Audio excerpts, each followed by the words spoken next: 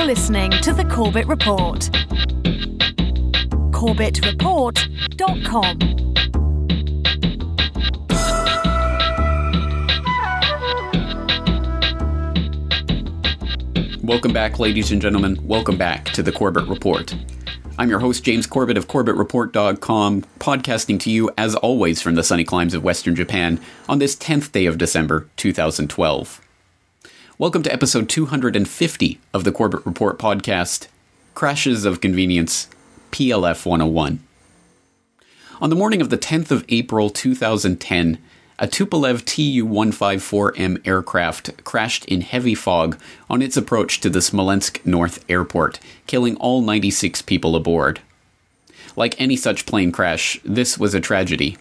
But, having said that, this was not an ordinary plane crash.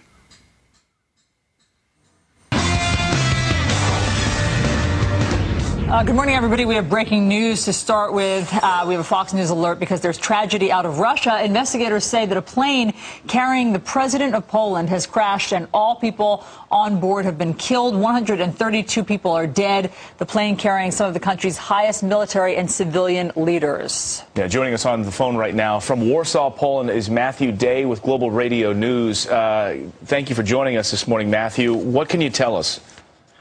Well, the news is that the President of Poland and his wife have died, along with scores of others, in a plane crash in western Russia. The President was traveling to Russia to take part in commemorations of the Katyn massacre, when thousands of Polish officers were killed by the Soviet Union in the Second World War. And it has ended in complete tragedy. Poland is a stunned nation at the moment. Was this some type of government plane, or was this a commercial airliner? It was the President's official aircraft, which was a rather aging Tuploev, which is a Russian design. And at the moment, the Russians are saying that it could be pilot error, because apparently the plane clipped some trees as it came into land at Smolensk. But also there was heavy fog at the airport at the time. Matthew, we can only imagine what the scene is in Poland upon hearing this news this morning. Tell us. In fact, we have live pictures coming into our newsroom right now of mourners gathered in the streets. It looks like hundreds. They're gathered in a main square. Tell us what the scene is. Yes, Poland is stunned. It's shocked. It really is. A tragedy like this hasn't happened to the nation probably since the Second World War. And it's not just the president and his wife, but the head of the Polish Armed Forces is dead. The head of the Polish National Bank is dead. You have the head of the Polish National Security Council is dead, and it just goes on and on the list. It's cut a huge chunk out of the Polish political and civilian establishment. Certainly, any plane crash that takes the life of the head of state of a country is no ordinary plane crash. But even on top of that, this particular plane crash took the life of not only the president, but of many of the senior government and military officials in the Polish government at that time. And to get a sense of some of the senior officials who were killed in that crash, we can turn to a BBC News article that aired the next day on the 11th of April 2010 under the headline, "Senior Polish Figures Killed in Plane Crash," where it outlines not only, of course, President Lech Kaczynski being killed in the crash, but also his national security chief, the governor of the National Bank of Poland, the deputy speaker of the lower house, the chief of the general staff, the former president in exile, and the deputy head of the governing Law and Justice Party, just to name a few. And it's difficult to really imagine this crash as anything other than a decapitation blow of the Polish government as it existed at the time. And given the nature, the severity of what had taken place, it is only to be expected that a thorough and independent review would be established right away in the aftermath of this event. But interestingly enough, since the crash itself actually took place in Russia, it turned out to be the Russian authorities who ended up being the authorities that set up and ran the investigation into the crash, which is somewhat unorthodox given that basically the entirety of the senior Polish government and military staff were taken out in this crash, but Russia, nonetheless, were eager to start the investigation, or so it seems from some of the initial reports that came out at the time, including this report from the AP, the Associated Press, on the 11th of April. Putin heads crash investigation. Quote, "The crash of an aging Russian airliner ravaged the top levels of Poland's military, political, and church elite Saturday, killing the Polish president and dozens of other dignitaries as they traveled to a ceremony commemorating a slaughter that has divided the two nations for 7 decades. Poles wept before their televisions, lowered flags to half-staff, and taped black ribbons in their windows after hearing that President Lech Kaczynski and the upper echelons of the establishment lay dead in woods a short drive from the site of the Katyn Forest massacre, where 22,000 Polish officers were killed by Soviet secret police in one of Poland's greatest national traumas. Thousands of people, many in tears, placed candles and flowers at the presidential palace in central Warsaw. Many called the crash Poland's worst disaster since World War II. 20 monks rang the Zygmunt bell at Krakow's Wawel Cathedral, the burial spot of Polish kings, a tolling reserved for times of profound importance or grief. The crash also shocked Russia. Sensing the depth of the tragedy for Poland, Prime Minister Vladimir Putin personally took charge of the investigation and very quickly and publicly offered condolences, along with Russian President Dmitry Medvedev. "On this difficult day, the people of Russia stand with the Polish people," Medvedev said, according to the Kremlin press service. End quote. And indeed, just some of the indication of just how eager Russia was to begin its investigation into the crash comes from another story published in those early days. This one from the abcnews.go.com website, Polish Plane Crash, What Happened in the Cockpit, which has a section entitled Russia Shows Deep Support, which reads in part, quote, "Hours after the crash, Russian Prime Minister Vladimir Putin flew to Smolensk, where he met Polish Prime Minister Donald Tusk. The fatal plane crash Saturday carried Kaczynski and 95 other top Polish government, military, and religious leaders. Russia's active involvement in the investigation signaled what one Polish correspondent called a turning point in relations between the two nations. It's the first time I saw Putin truly moved and upset as he hugged Tusk," Kristina Kirchip-Redlich, a longtime correspondent of Polish media in Russia and an author of many books on contemporary Russia, said. "This is a real turning point." Putin told Russian TV, "This is first and foremost Poland's tragedy, and that of the Polish people. But this is also our tragedy, and we mourn with you and grieve with you." A clearly upset Medvedev made a televised address Saturday, saying the Smolensk tragedy was unprecedented and ordered a national day of mourning in Russia on Monday. End quote. Well, it certainly would be a turning point in relations between Russia and Poland, which have been infamously, well, shall we say, rocky for many decades. And to see Russia with such an outpouring of support for Poland in the wake of the death of its acting head of state and many of his top staff, well, certainly would be a type of turning point. And certainly the heartfelt hug that Putin gave Tusk in front of the television cameras must have been some indication of something, some great tectonic shift in relations between Russia and Poland, right?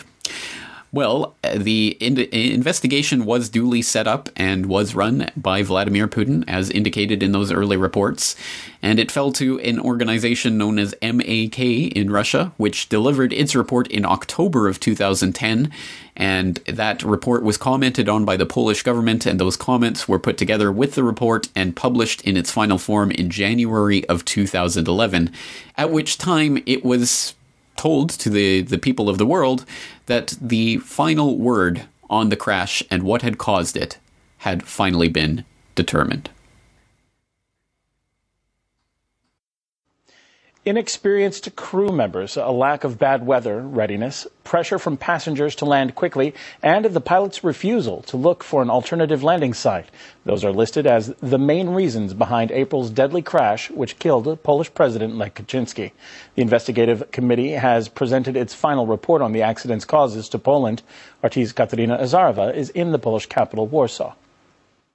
This is the biggest news story in Poland today, of course. Every single news channeling devoting a lot of coverage to the story, to the reaction. And, of course, reaction to the report released by the committee is, of course, mixed. Some are saying that it is a truthful report and a necessary, albeit painful, step in relations between Moscow and Warsaw, that it is a necessary step that will allow the two sides to close this tragic and painful chapter of their shared past and hopefully move on. Others, of course, including the former Polish President Lech Kaczynski, his brother, are saying that the report is nothing but a joke, that it is presenting the Polish side with falsified data. Many here in Poland do agree this report does accurately reflect the causes and the consequences and the reasons behind the tragic plane crash on April 10th. We are glad that this report exists. This is a step that's brought us closer to the next stage, finding out the circumstances that led to the tragedy. I must admit that the Russians are right again. I don't want to agree with the Russians, but this is the truth. Of course, we can look for guilt and blame someone else. This is the narrative put together by the Russian Interstate Aviation Committee, or better known by its Russian acronym, the MAK, and dutifully delivered to the world by Russian state government-owned Russia Television, Russia Today Television, in those early days after the release of the report. And that's basically the narrative which still persists to this day in mainline sources as the official word on what happened with the crash. Basically, there was heavy fog that morning, and unfortunately, the pilots who were in charge of ferrying around the president and basically a vast number of the top senior government and military officials of the country were so inexperienced and so terribly bad pilots that they could not really control the craft, that they went in for a look-see approach to the landing strip at the Smolensk North Airport, and on that approach, they got too far down. They ended up hitting a tree, overturning, and crashing short of the runway. Now, that is the official narrative, as I say, and of course you are free to go and download that official Russian government report, which is available in English from their website, and I'll put the link in the show notes for today's episode so you can go and read through it for yourself, along with all of the accompanying data. But it is certainly far from the end or final word on the crash. And in fact, it was in the very, very early days of that crash that some very serious questions about what had taken place there that morning started to arise, including some very interesting footage of the crash scene itself, ostensibly shot by an amateur who had rushed to the scene, that seems to show something very different than what the official narrative portrays, including in the aftermath of that crash, which supposedly killed all 96 of the passengers upon impact, the firing of what appears to be gunshots in that vicinity.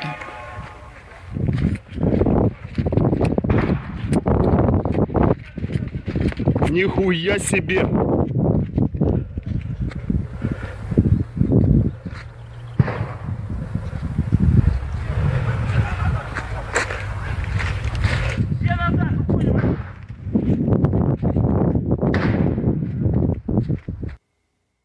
Well, there's no doubt that is extremely interesting footage because it does portray a very different idea of what was taking place in the minutes after the crash than what has been presented in the official narrative. And as for the authenticity of the video, I certainly think there can be no doubt that this is video of the crash scene itself, since it corresponds in every detail to the officially released photos and videos of the crash scene. But whether or not the audio has been manipulated in any way is something, well, more difficult to tell. I have not seen any in-depth analysis of the audio of this video and whether it's been added to or edited in any form, but it would be interesting to see if there's any audio experts out there who would be able to put their knowledge to the task of trying to see whether that audio has been doctored. But assuming it has not been, it certainly does paint a very different picture, because it would seem to indicate that there was someone, presumably Russians, firing shots at the scene of the crash. And why on earth would they be firing gunshots if not to kill any remaining passengers. Certainly that was the way that this video has been portrayed and presented to the public, but of course only on YouTube and on the internet, because as far as I know, there's been no official word on what this video is, where it comes from, or even who took the video. Now, the only thing that I've seen online about the origins, the provenance of this video, comes from various Polish websites, and which were translated into English. It all seems to source back to one particular Polish website that had some interesting details about who shot the video, and we can garner some of that from prisonplanet.com, which aired this story just 11 days after the crash itself on April 21st, 2010. Claim, man who shot Polish plane crash gunshots footage stabbed to death. And this article reads, quote, "The man who filmed the video that appeared to depict gunshots being fired in the immediate aftermath of the Polish plane crash has apparently been stabbed to death in what many are claiming was a deliberate assassination to silence the individual from making public whatever it was he saw." The following translation appears on numerous websites, with this Polish website being the original source, and the article links to the Polish website in question. The translation is roughly as follows. Author of this video, seen by everyone by now, has been stabbed near Kidział on April 15th and transported in critical condition to the hospital in Kidział. On April 16th, 3 unidentified individuals unplugged him from life support system and stabbed him 3 more times. Andriy was pronounced dead that afternoon. Russian government claims it was a coincidence. The video, which can be viewed below, as well as the apparent fate of the man who shot the footage, have not been reported on any mainstream news outlet, and the story cannot be completely verified, although the footage in the clip is very similar to images and video seen after the crash. However, some people are of the belief that the entire story is a hoax and being used to falsely implicate Russia in the crash of the aircraft. Until any confirmation is forthcoming, its authenticity is still up in the air. End quote. Well, that was the situation as it stood over 2 years ago now, in April of 2010, and as far as I know, as far as I'm able to track down, at least in the English part of the blogosphere, there is no more word or definitive pronouncement on whether this Andrew Mendzierej, and I apologize in advance for my butchering of all Polish names in today's episode, but whether this Andrew or Andriy or Adrij Mendzierej was in fact responsible for shooting this footage, whether he was taken to hospital after suffering stab wounds on April 15th, whether he was then unplugged from a life support system and stabbed 3 more times and killed. I have absolutely no way of verifying any of these pieces of this story. They all trace back to this Polish website, but as far as I know, there's been no official pronouncement on this, no way to verify these claims, or even who this person was. So in 2+ years, as far as I know, there has been no more definitive word set about the authenticity of this video or where it comes from. If there has been further definitive word on where this comes from that is verifiable, by all means, please let me know through the contact form on CorbettReport.com, because obviously this could be a very key piece of the puzzle of what actually happened that morning. But even having said that, it is certainly not the only indication that there have been some mysterious deaths and shootings and other incidents that have taken place in connection, or at least in loose connection, with the events of this plane crash on April 10th. And for example, we had a bizarre story that came out in January of 2012 about a prosecutor in the Polish government who ended up shooting himself after cutting a press conference short. Let's take more on this from a Reuters story that was published on the National Post on January 9th, 2012. Quote, "A Polish military prosecutor shot himself in the head on Monday after cutting short a news conference in what appeared to be a dramatic protest in a turf war between Poland's civilian and military prosecution services.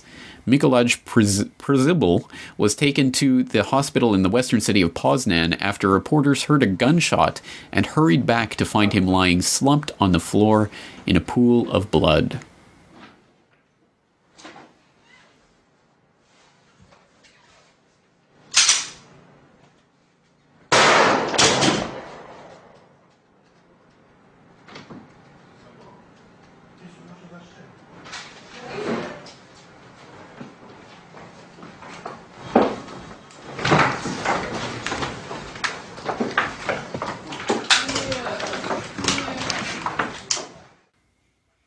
Now, once again, this is an interesting and bizarre piece of what could be part of the Smolensk crash puzzle.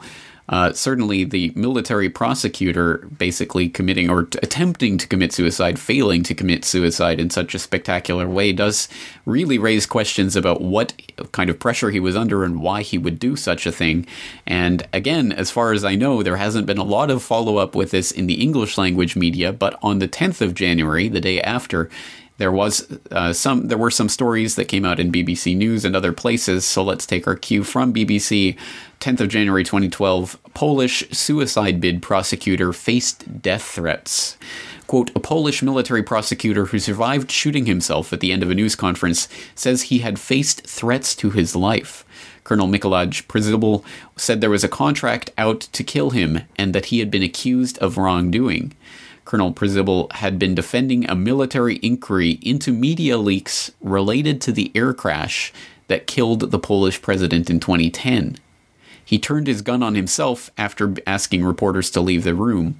I wanted to commit suicide, but I aimed wrong. The shot came too soon, he told state news agency PAP in a telephone call from his hospital bed. The shot went through the cheek, not through the head, because I was in a hurry, he said.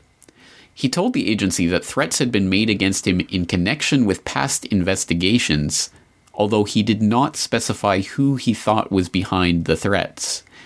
I could accept that they destroyed my car, loosened my wheels so I would kill myself. There was a 1 million zloty bounty on my head. They killed my dog, he said. I could not deal with the attacks related with accusations of illegal actions. At the news conference in his office in Poznan, Western Poland, Colonel Przybyl had denied that prosecutors had eavesdropped on journalists investigating the air crash. He asked reporters to take leave so that he could take a break. He told PAP that he had stood by a window when he pulled the trigger to prevent a ricochet hurting others. End quote. Again, this story and all of this coverage surrounding it just really seems to leave more questions than it actually answers. And we do know that somehow this is related to military investigations of leaks into the air crash investigation. But in what way and who was behind it? Again, as far as I know, this has never really been followed up on in the English media. I'm sure there is a lot of Polish media available on this, but unfortunately, because of the translation barrier, it is difficult for me to access that information. So again, if people know more about what became of Colonel Przybyl, please let me know through the contact form.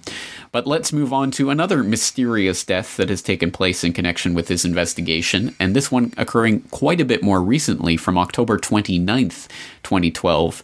There was an RT article which we'll take from SOTT.net, SOTT.net. Key witness in Polish presidential plane crash found hanged. Quote, a Polish parliamentary investigation into President Lech Kaczynski's plane crash in Smolensk in 2010 is considering witness protection. A flight engineer set to deliver critical testimony was found hanged in his house in Warsaw. The body of Remigiusz Muz, a 42-year-old aviation engineer, was found by his wife in the cellar of their house in the suburbs of the Polish capital at around 11:30 p.m. local time on Saturday. She called an ambulance and attempted to resuscitate her husband, but medics pronounced him dead as soon as they arrived. An autopsy is set for Monday, October 29th. As news of Muz's death hit headlines, the head of the Polish Parliamentary Commission looking into the crash, Antoni Macierewicz, said that Muz was one of two key witnesses in the case. With Muz dead, key witness Artur Wozdul should be put in protective custody, Macierewicz said. Dariusz Slopokura, a spokesperson for the Warsaw District Prosecutor's Office, said on Monday that Muz likely committed suicide. End quote. Well, I'll let you continue reading about what happened in that particular death at that article, but suffice it to say there have been a number of very mysterious circumstances surrounding some of the important people in the investigation into what really happened in Smolensk that day, and you might wonder what kind of investigation is going on since supposedly the MAK, the Interstate Aviation Services panel from Russia, supposedly came out with the definitive final word. Well, of course, there are numerous people who had problems with that so-called final word, and who thus have taken it upon themselves to start a more thorough and a new investigation into what really happened with that Smolensk plane crash. And one of the best places to go for information on this particular investigation, at least in the English language, is smolenskcrash.eu. Smolensk Crash, The Rejected Truth, which is put together by the 2010 Cadden Families Association, obviously family members of some of the people who died in that crash, and some interested parties have put together this new investigation, a Polish parliamentary investigation into what really happened in this tragedy. And they have a lot of very interesting information on that website that goes through many of the different aspects of what happened and why there are still questions about this. And just reading from the introduction to the press pack that smolenskcrash.eu has put together, quote, "The Smolensk crash was an unprecedented occurrence in the history of worldwide aviation and in the history of politics. The head of the 6th largest EU member state, as well as NATO generals and the Polish elite, died on board of the Tu-154M. They lost their lives while traveling to a sacred place for the Poles, to the forest where in 1940, pursuant to Stalin's order, over 20,000 Polish military officers were shot in the back of the head. The truth about this horrendous murder was concealed for over 50 years. Anyone trying to reveal the truth about it risked death. Only in the 1990s did politicians in Moscow admit who was responsible for that massacre, although they were still creating obstacles, and they still do so, with rehabilitation of the victims and reluctant approach to disclosure of documents. It is customary in our country to consider the Cadden lie a founding myth of the People's Republic of Poland, the post-war Polish state under the Soviet Union's control. After 70 years, cruelly and almost unbelievably, history went full circle. Another tragedy occurred in the very same place, based again on lies and half-truths. The world must ensure that it does not take another 50 years to uncover the truth. On 10th of April 2010, a tragedy struck which did not have the right to occur. Government aircraft of civilized countries, flown by well-trained pilots used to difficult conditions, with supreme delegations on board, do not normally crash. We must know how this one did. The formal investigation of the crash appears for all intents and purposes now over. A report was drawn by a Russian institution entirely subordinate to the authorities in Moscow, and another report by a Polish governmental committee, which to a large extent depended solely on Russian findings and evidence. Opinion polls in Poland show that none of these documents are considered as credible. Almost 2 years after the crash, numerous facts have come to light, casting serious doubts over the officially presented version of events. It is high time for international public opinion to learn the details of the multiplying doubts and to assist in determining what we should care about first and foremost: the truth, honor and transparent, fair process." End quote. Well, again, that comes from the press pack on smolenskcrash.eu, but more information on the investigation that they are currently committing and what it has so far found comes from the public hearing section of the website. So let's read through some of this and talk about some of the problems that they have indicated in the official Russian investigation, the so-called last word, into the Smolensk crash. This part of the website reads in part, quote, "On the 28th of March 2012, the European conservative and reformist groups, together with the 2010 Cadden Families Association, organized in the European Parliament in Brussels a public hearing on the causes of the Smolensk presidential plane crash of April 10, 2012. The public hearing focused on the latest work of the parliamentary group, looking at what really happened in Smolensk, revealing new facts and evidence.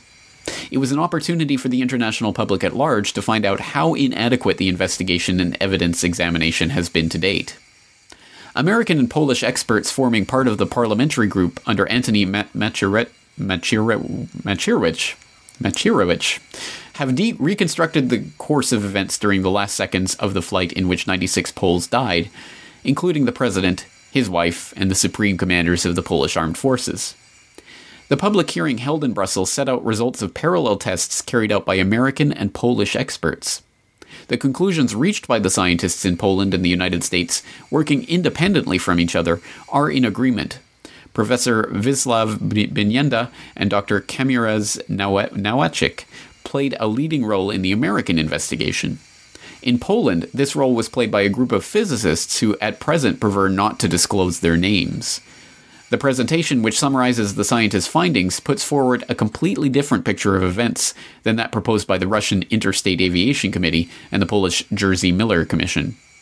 The experts' research calls into question the official version of the disaster, which stated that the Tu-154 hit a birch tree, lost part of its left wing as a result of this collision, then spun around 180 degrees and crashed to Earth.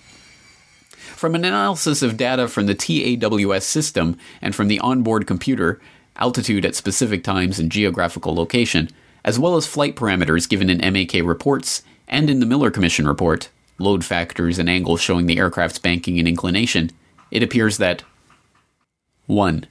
There was, in fact, no contact between the aircraft and the birch tree close to the nearer radio beacon or the birch tree that is claimed to have cut off part of the wing. The Tu-154 was flying about 14 meters above these trees. 2. The aircraft lost part of its wing 69 meters after the birch tree at an altitude of 26 meters. The experts showed that this section could not have broken off against the birch tree and then be found 111 meters away from the tree, as claimed by the Russian experts and by the Miller Commission, as the computer simulation demonstrated that following such an impact, the section would have fallen to Earth within 10 to 12 meters of the tree. 3. Even if the Tu-154 had hit the birch tree, it would not have lost a section of wing from the impact. This was demonstrated in a computer simulation carried out by Professor Binienda using specialist LS-DYNA 3D software. To convince any skeptics, Professor Binienda carried out the experiment several times, increasing certain parameters in excess of the situation at the time, density of timber, diameter of the tree, etc. 4. At the same time that a section of the wing broke off, which, we should repeat, occurred at an altitude of 26 meters, the aircraft was rocked by 2 impacts, which were recorded by the flight recorder, flight data. It was at this point that the Tupolev changed course. 5. 2 seconds later, when the Tu-154 was approximately 15 meters above the ground, the aircraft lost power, and the onboard computer ceased functioning, and its data was frozen. Data obtained from the computer by the American computer manufacturer constitute the source of the analysis presented by Professor Binienda and Dr. Nowacek. The machine was located about 60 meters before the place where the aircraft hit the ground.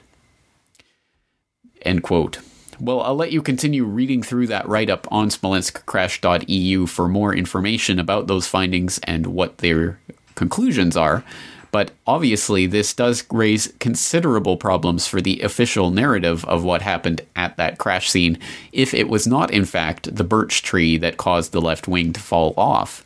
And if it was not the birch tree, of course, that leaves the question of what did cause the plane to break apart 26 meters in the air?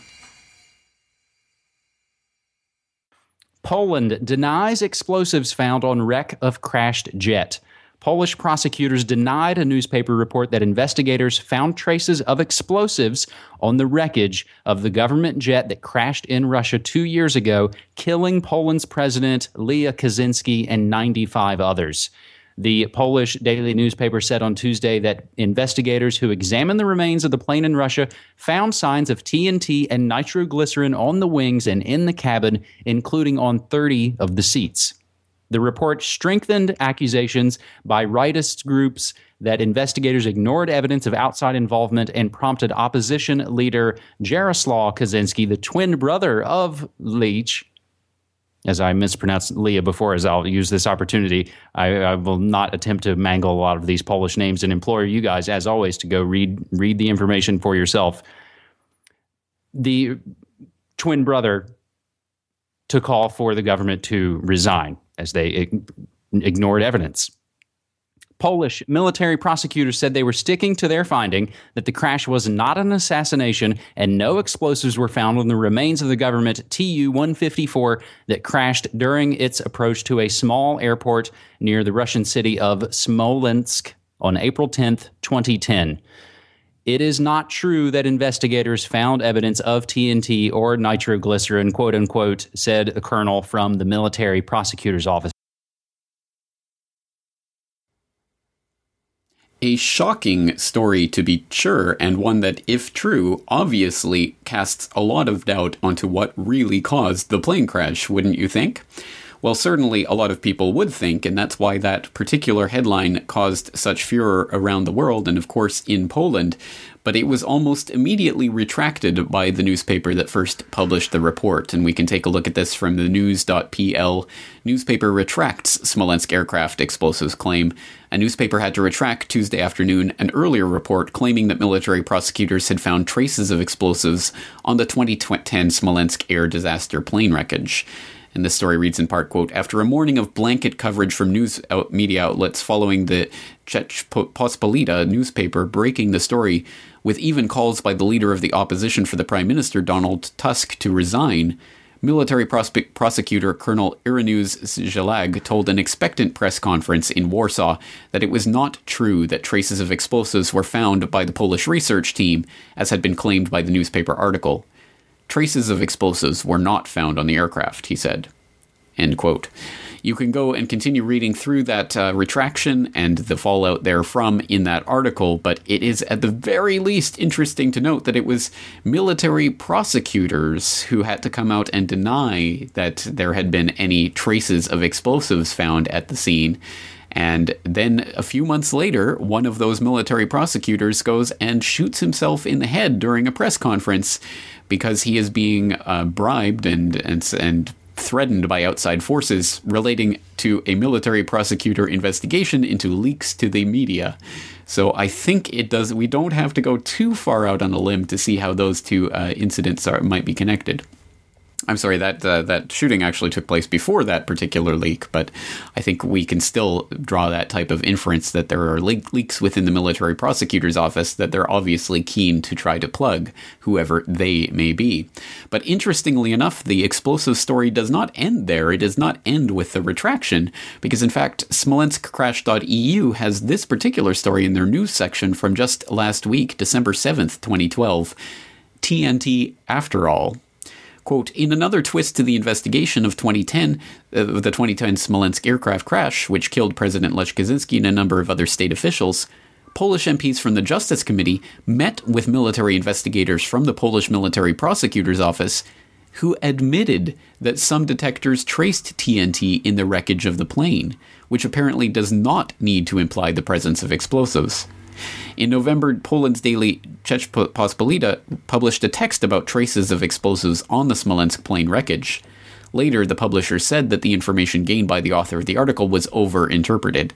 In consequence, the daily's editor-in-chief, Tomasz Wróblewski, said the author of the article, Cezary Gmyz, along with two other editors, were laid off. On Thursday, Jarosław Kaczynski, PIS leader and twin brother of the late president, said the text published by Rzeczpospolita was not far from the truth, and such situation constitutes a serious threat to freedom of speech, and demanded that the decision about firing the journalists be reconsidered. Today we know that traces of TNT were found on the wreckage of the Tu-154 plane, but from confirming traces of TNT to suggesting an assassination is a long way, commented Justice Minister Jaroslaw Gowin. End quote. Well, certainly it is a long way from merely having traces of TNT in the crash site to actually implying that it was, in fact, TNT that brought the plane down. But at the very least, that is an important piece of what could be a larger puzzle and something that should be taken into account and at least be understood and recognized for what it is. So the newspaper that published the story did retract it, but that doesn't mean that it wasn't true. In fact, it is now being confirmed that it is true. There were traces of explosives found at the scene. It's just yet to be determined whether those explosives did actually cause the crash itself. But there are many, many, many more extremely interesting pieces of this puzzle that, again, need to be taken into account, and without an adequate understanding of which, we can't even begin to understand what happened with that Smolensk crash. So let's turn to another website that has been doing the real yeoman's work of putting a lot of this information into English. This is doomedsoldiers.com, which is a tribute website to the Polish underground resistance soldiers of 1944 to 1963, who were resisting the Soviet takeover of that country in the wake of World War II. And this website has been doing a lot of work publishing information in English about this crash, so I sincerely hope that people will go and take a look at this website and follow some of the links from the show notes for today's episodes to some of the interesting articles they've published, including one by former CIA agent Eugene Poteet. He's a retired CIA scientific intelligence officer, and he has a long list of credentials, which I'll let you read on your own time. But he wrote this interesting article called Russian Image Management in the Wake of the Crash, which had some very interesting details, and I'll just share one of those interesting details with you. It says in this article, quote, "The pilot of the Tu-154, with Polish Prime Minister Donald Tusk on board, had successfully landed at Smolensk airport only days before the crash. The pilot, fluent in Russian, had no problems in communicating with the Smolensk control tower.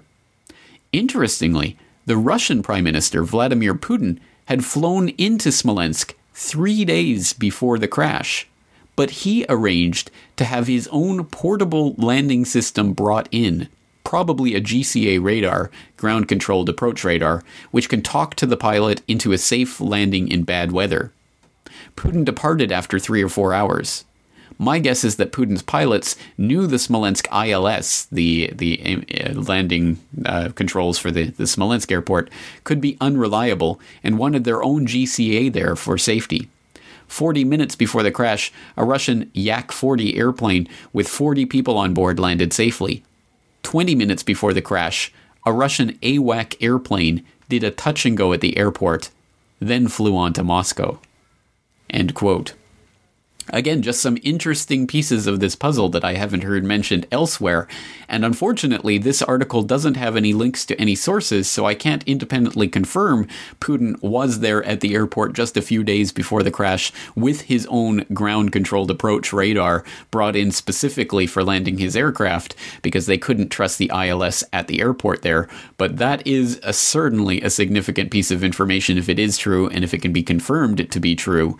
But many more pieces of information can be gleaned from a very, very valuable timeline of this tragedy that was published on doomedsoldiers.com that is called March to Death, Countdown to the Crash of Flight PLF 101, and which I wholeheartedly recommend people to go out there and to read through in its entirety. It's quite lengthy. They have upwards of 70 points on this timeline that show different pieces of this puzzle, but some of them are just too important to pass up mentioning here. So let's read through a few of these, including the very first entry in this timeline, which comes from April 9th, 2009, just 1 year and 1 day before the actual crash itself.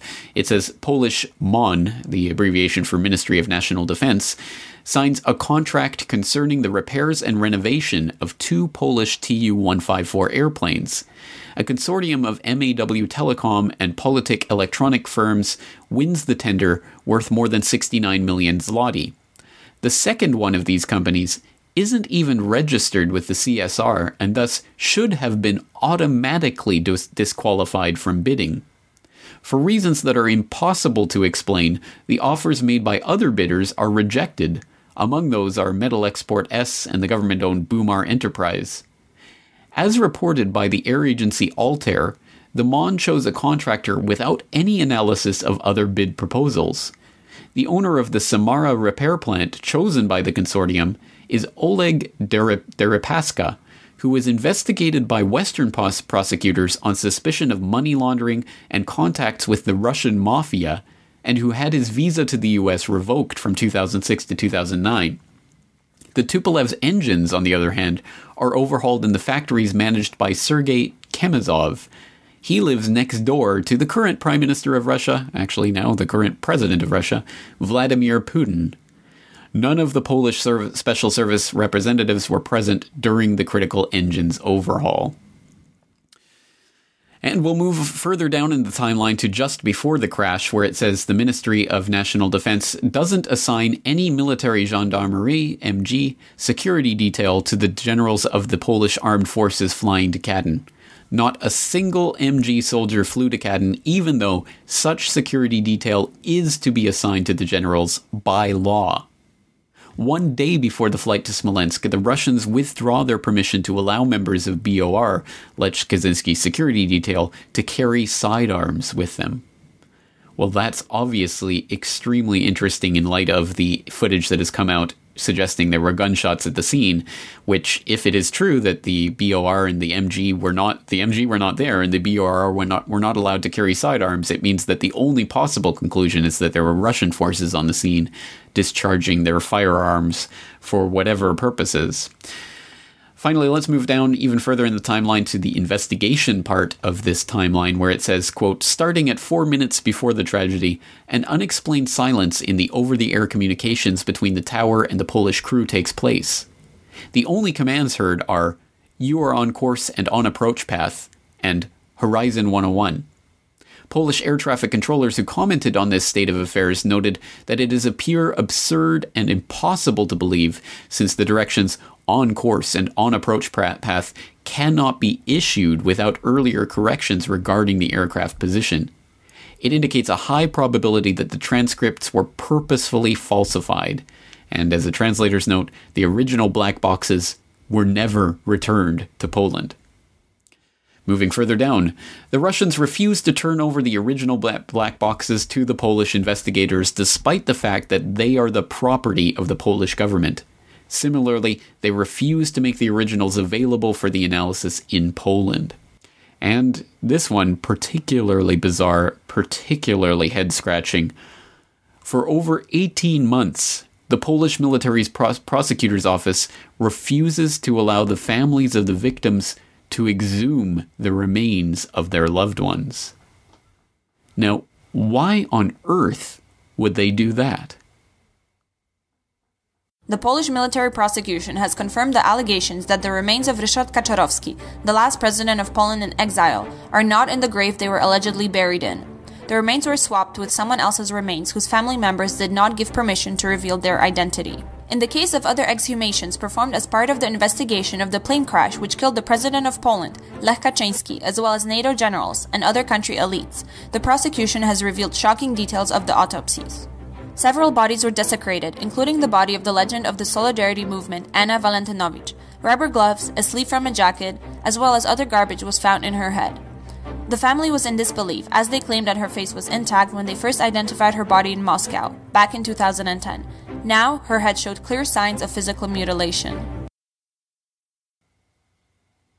Yes, as unbelievable as it may seem, there is now, confirmation that in fact bodies have been swapped around and other bodies have had their remains desecrated during the autopsy process, etc. So certainly a distinct lack of respect for the bodies of these people have been shown in the investigation of what happened, and the victims' families have been denied the ability to exhume the remains of their loved ones for a long time, presumably to stop them from finding out about this desecration, etc. So a very bizarre state of affairs, and in this investigation, time and time again, it seems to come back to the fact that it was the Russians who were in charge of the airport. It was the Russians who took over the investigation. It was the Russians who have denied the family members and others access to the important data in this case. And a lot of these roads lead back to Mother Russia. Now, why is that? Well, first of all, I suppose we should deal with the idea that Russia would participate in a politically motivated decapitation strike on the Polish government right out there in the open. Now, I know what you're thinking. What, the Russian government with the specter of Vladimir Putin hanging out more or less in the background, committing outrageous and outrageously obvious political assassinations? Oh, why, I never. So, Marina, we're having, there's going to be an inquest next year, 2013, into the death of your husband, Alexander Litvinenko. Now, tell us about that, about why it's important, and also why you're launching an appeal for funds to help your legal case. Yes, I think everybody should remember, but if not remember, on 2006, 23rd of November, Sasha died in hospital and polonium was discovered in his body. And of course, after this, his death became well known, because before nobody were killed by polonium, by this high radioactive substance. And we were waiting almost for 5 years for inquest, because from beginning, it was one name of Lugovoy, suspect. Yes. He was a prime suspect from Russia, but he never been extradited. And when we received the second name is Kovtun. We have now Dmitry two Kovtun. suspects. He's now officially the second Exactly. suspect, isn't it? That's Yes. another thing we know, that he's also accused of murdering Yes, but Alexander. in 5 years we realize we will not be able to have a real trial. About 2 years ago, Anna's daughter, Vera, got pregnant. Anna had always said that if either her daughter or her son gave her a grandchild, she would stop going to Chechnya. And this was a big thing because her family and her friends were pleaded with her for years to stop going. They were fearful for her. Everybody was fearful for her. There was a feeling in the air. Marion Pearl, the widow of Daniel Pearl, the Wall Street Journal reporter who was killed in Pakistan back in 2002, told me she presented Anna with an award for courage in journalism. She was the presenter at a ceremony in New York, and she said, I felt, Marion felt, and everybody in the room felt, this woman is going to die. Anna herself said it. I'm not going to die in my bed. And she said, I know this is going to end badly. Yes, I don't think we can put it past the members of the Russian mafia that passes for a government to involve itself in spectacular and even quite obvious political assassinations. It is certainly something that we've seen time and again in the past, and something that we should not be eager to write off in the case of this spectacular, what seems to be a decapitation strike on the highest members of the Polish government. But of course, it does raise the question of motivation. If this crash was not simply an accident, then what was the motivation for making this crash happen and the killing of any potential survivors? Why would the Russian government have participated in this? Well, there are a number of different things that have been floated as potential reasons for why the Kaczynski government had to be taken down, from everything from their refusal to go along with the bird flu pandemic hype that was happening in early 2010 and the mandatory vaccination programs that Poland was resisting, to things like the Polish economy was doing a little too well for the European Central Bank's liking, and they wanted the zloty to be raised against the euro, but that Polish Kaczynski and his government was reluctant to do so, and was enjoying something of a Polish economic boom as a result, which was making the EU look bad. Well, as for the swine flu hype, of course, governments that did go against that obviously would have been seen as not happy parts of the international community by the pharmaceutical complex, which unfortunately has such a sway. But as to whether they would commit such a brazen assassination because of that, I find that hard to believe. As for the economic angle here, again, I don't think that the aftermath of the event actually bears up that reading, because Poland continued ticking along at quite a high level of economic growth for quite a long time after this crash, and in fact has only started to show signs of a slowdown in recent months. So the effect that the assassination had on slowing down the Polish economy or bringing it more in line with the euro is highly questionable at best. And again, I don't think there's any indication that leads anyone back to any of those types of sources. Again, a lot of it comes back to Russia specifically. So what was Russia's stake in all of this? Well, at least part of this can be gathered from the simple fact of where all of these officials were going. And it should be noted, for one, that it's a very bizarre breach of protocol and basic safety procedures that are followed by numerous countries to have the president and so many of the top-ranking officials all on the same airplane at the same time for precisely this type of reason. But where were all of these top-level government officials heading to, and why did they crash so close to the Khaddin Forest, where the earlier reports noted the Khaddin Forest massacre took place? Well, it was, oddly enough, to commemorate the 70th anniversary of the Khaddin massacre in the Katyn forest itself, and they were on their way there to do exactly that, and that's when their plane crashed.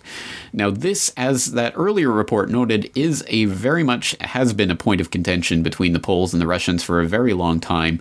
So for more background on what the Katyn massacre was and why it is such a sore point between the two countries and why this commemoration ceremony did bring with it the risk of those attending that they would be assassinated in such a manner, let's turn to a thorough documentary, a very interesting documentary, one of the most thorough that I can find in the English language at any rate on the events there, that oddly enough aired on Russian state television, RT.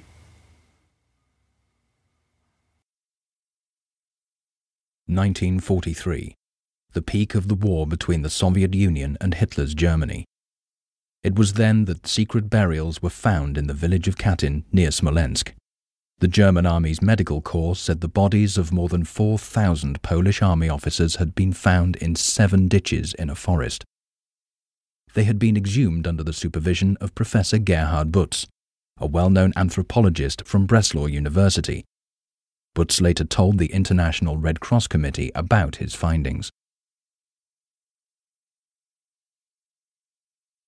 On April 13, 1943, Radio Berlin announced that Polish army officers and policemen had been shot and killed by the NKVD in 1940. The Soviets refuted it 2 days later.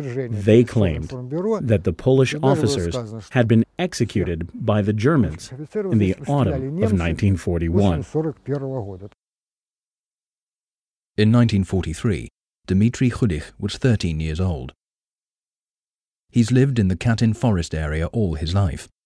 The German authorities took him and many other local people to the exhumation site. Dmitry thinks the message was clear. Nothing would have happened if the Germans hadn't uncovered anything. It was a political matter. Mind you, a Polish army had been formed in Soviet territory, so the aim was to show those Poles that they had no business fighting on the Russian side. See what they've done? You'll be in for it too. In the Polish capital, Warsaw, the so-called Katyn lists began to appear towards the end of spring 1943. People queued for hours in front of newsstands to read them. New names were added to the lists every day. The name of my granddad appeared on one of the lists shortly after such lists were made public. My father often said he remembered the day when he learned that he had become an orphan after his father's death and his mother's death 6 months before. In late 1943, Soviet troops drove the Germans out of the Smolensk region. Soon another medical commission, this time led by the well-known Soviet surgeon Nikolai Budenka, started work in the Katyn forest.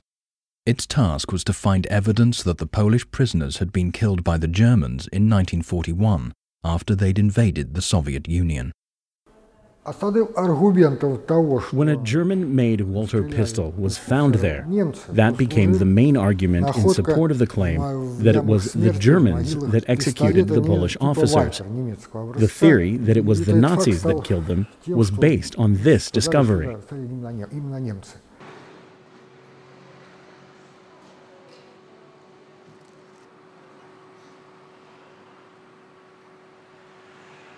Anton Antonov of Seenka is a former political prisoner whose father belonged to Lenin's inner circle. He set up a Gulag museum commemorating the victims of political repressions. A friend who worked at the Institute of Forensic Studies told how evidence in the Katyn case had been faked in the Soviet Union in 1944. The woman was on duty at that time. She saw the remains being pulled out of boxes and the pockets being stuffed with newspapers and letters bearing falsified dates. The aim was to create the impression that all that had happened in 1941 rather than in 1940. All the evidence was supposed to demonstrate that nobody but the Germans were to blame.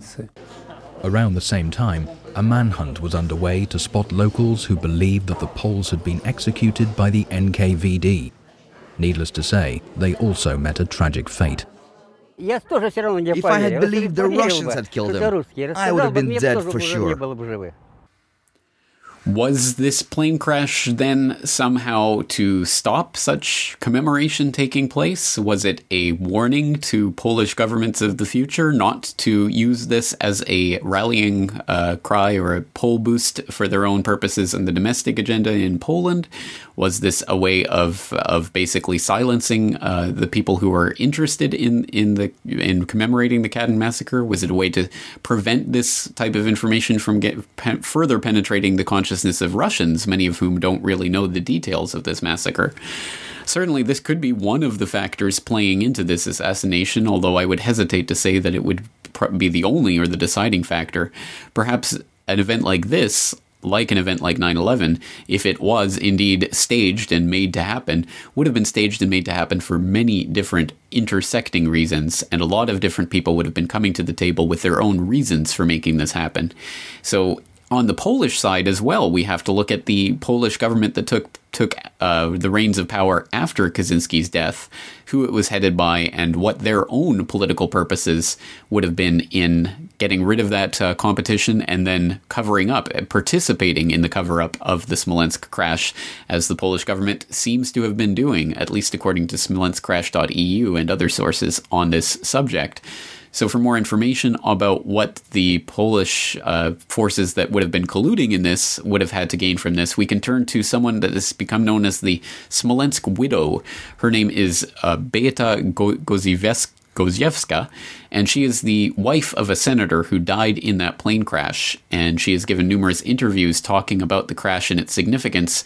So there's one such interview that's been translated into English and that appears on doomedsoldiers.com. Again, you can find the link in the show notes for today's episode, but let's just read a couple of the questions and answers from that interview, starting with the question: did you give much thought to the type and credibility of the information reaching us through the media in relation to the crash? From the beginning to the very end, I didn't really know what was going on.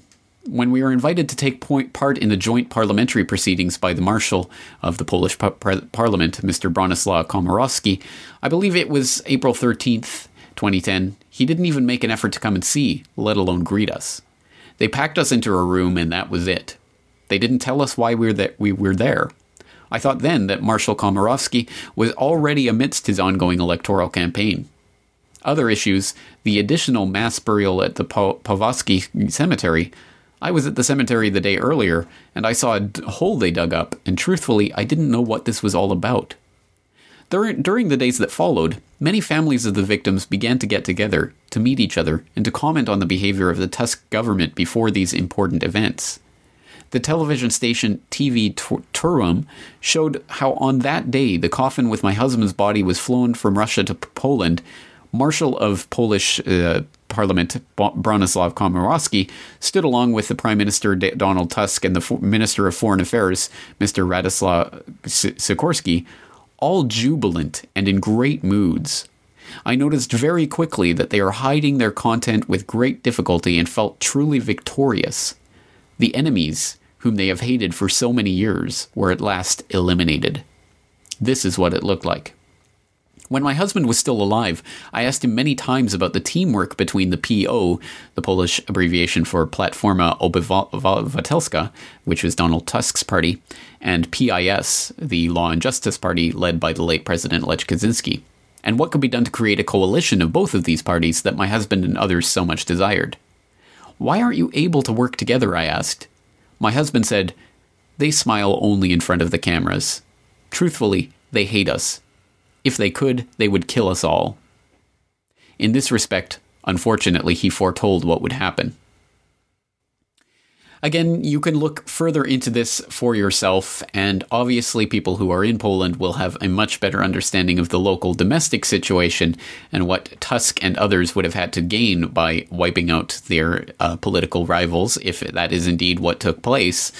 But Suffice it to say, there is certainly cause for a much deeper investigation into this accident and what really took place and whether or not it was an accident at all. And I've suggested some of the starting points for today's investigation, but of course this is an ongoing concern. So I certainly hope that you out there will contribute your own resources to this open source investigation and start looking into this for yourself. And as always, with important, vital pieces of this puzzle, pass them along. I will pass them along to others, and hopefully we'll be able to have some of the people involved in this investigation on in the future to talk further about what really happened in Poland that day. That's going to do it for today's episode. Once again, I am James Corbett of CorbettReport.com, and I am brought to you by you, so I appreciate all of your support, be it monetary or otherwise. In fact, even just spreading the word about the website can be a great way of helping support the work that I'm doing here. So until next week, thank you all for listening, and take care.